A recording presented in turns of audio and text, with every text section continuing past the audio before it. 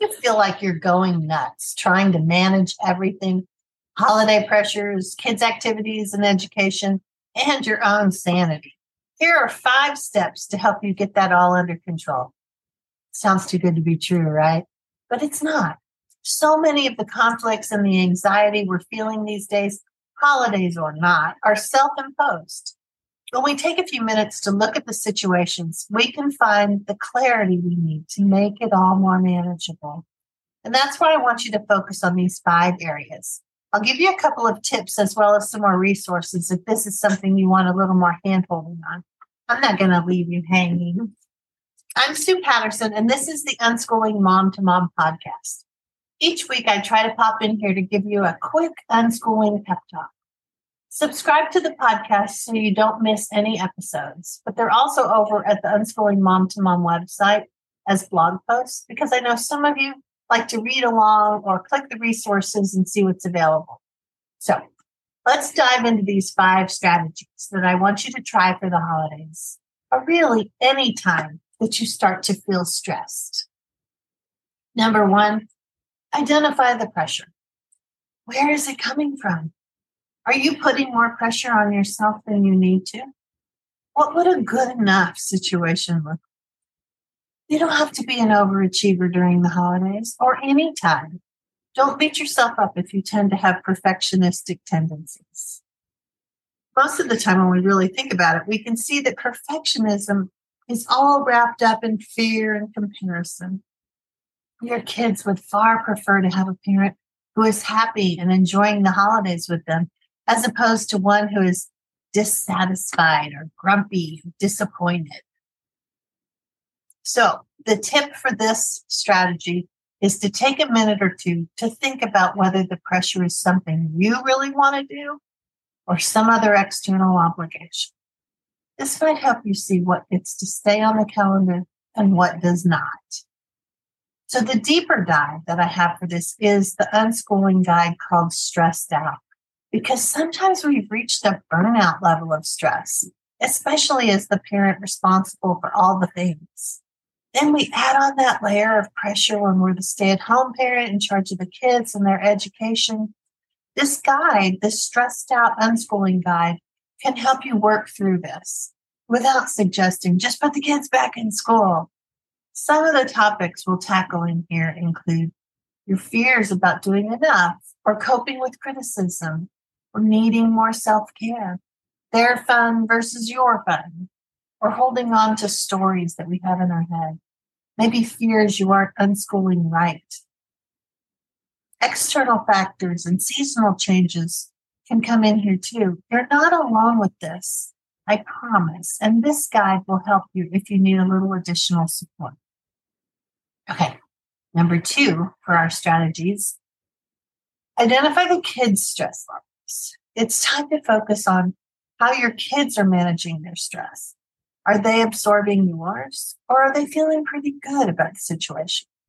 Allow time to talk with them to see what they're worried about. Sometimes we get so busy, they don't have the time and space to share what's happening. So the tip is to take some time at the end of the day to eat some popcorn or make some nachos. Just carving out a few minutes together while neither of you multitask may really help. Keep the topic light and positive. It's not the time to tell them all the things they need to do differently. Okay, and the deeper dive for this tip are my conversation starter cards. They're included in the membership group and have been helping families for years. Whether your kids are younger or teens, it will help you get the conversations and the connections going. And that's really the key for successful unschooling, right? I'll link to them in the show notes if you'd like to grab these for some quick ideas to use tonight. So strategy number 3 is to deal with it when the kids are needy. This is a clue that they really need something different from you. Maybe there's too much hustle and bustle and something needs to come off the calendar. Maybe just for a month to see if things calm down. Or maybe you're pushing them away without realizing it, simply because you have so much on your plate. Our kids' behaviors can really show us what's going on with them. The tip is to give your child some undivided attention at the start of your day, maybe to help them with this feeling that their cup is full. This will often buy you some uninterrupted time. And you may have to do this a couple of times throughout the day. Think of it as a preemptive strike. So I have a couple of blog posts to help you with this strategy. One is all about structure, scheduling, and how to make that work with unschooling. And the other is a collection of holiday resources for you, including the link for that workshop I did a couple weeks ago. If the holidays make it difficult to parent the way you want to, you'll want to work your way through these resources. So the fourth strategy is when you've lost your patience. It's unavoidable. We're maxed out. And sometimes it seems like the kids are not aware that you're at the end of your rope. And then something breaks or someone bickers or the dog tracks in mud and we're losing it. Having a strategy for that moment means thinking about it ahead of time. So the tip for this strategy is to take a quick minute or two before you say anything. There will be time when you can return to the room to say what you want. You don't have to have the quickest response. That's often not our best parenting moment. So let that moment pass without sharing those really harsh words that are on the tip of your tongue. Then when you're calmer, you can problem solve more effectively. My deeper dive for this strategy is to focus on self-care.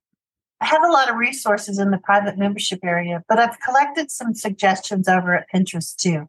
So hop over to the Pinterest board called Self-Care Ideas for Busy Moms. It helps for dads too.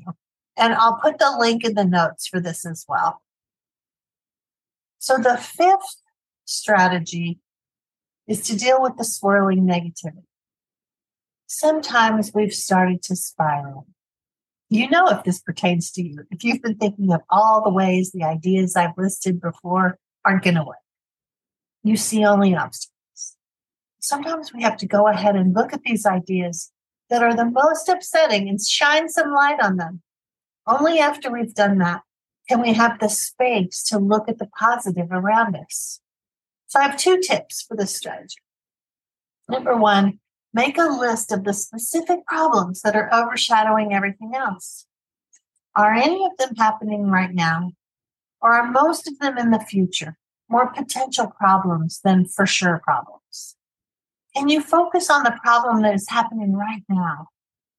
And then create 2 or 3 doable action items to get unstuck. Prioritize connecting with your children over connecting with the school or the curriculum or any outside influence. And then tip number 2, once the negative thoughts have had their moment, now's the time to think about what's going right. Little things. Notice the ways that you are connecting with your child. Think of 3 positive things that happened each day before you go to bed. Do this with your child too. It could turn into a new bedtime ritual. Sometimes we need to stop ourselves from getting swept up in the stress of the day. Our kids need us to have a level head, to be good advocates for them, and enjoy our lives with them. So join me in the membership group where I can give you more specific feedback and suggestions. I want you to be successful, and I think it's the fastest way to make that happen. But I'll be back again next week with the podcast.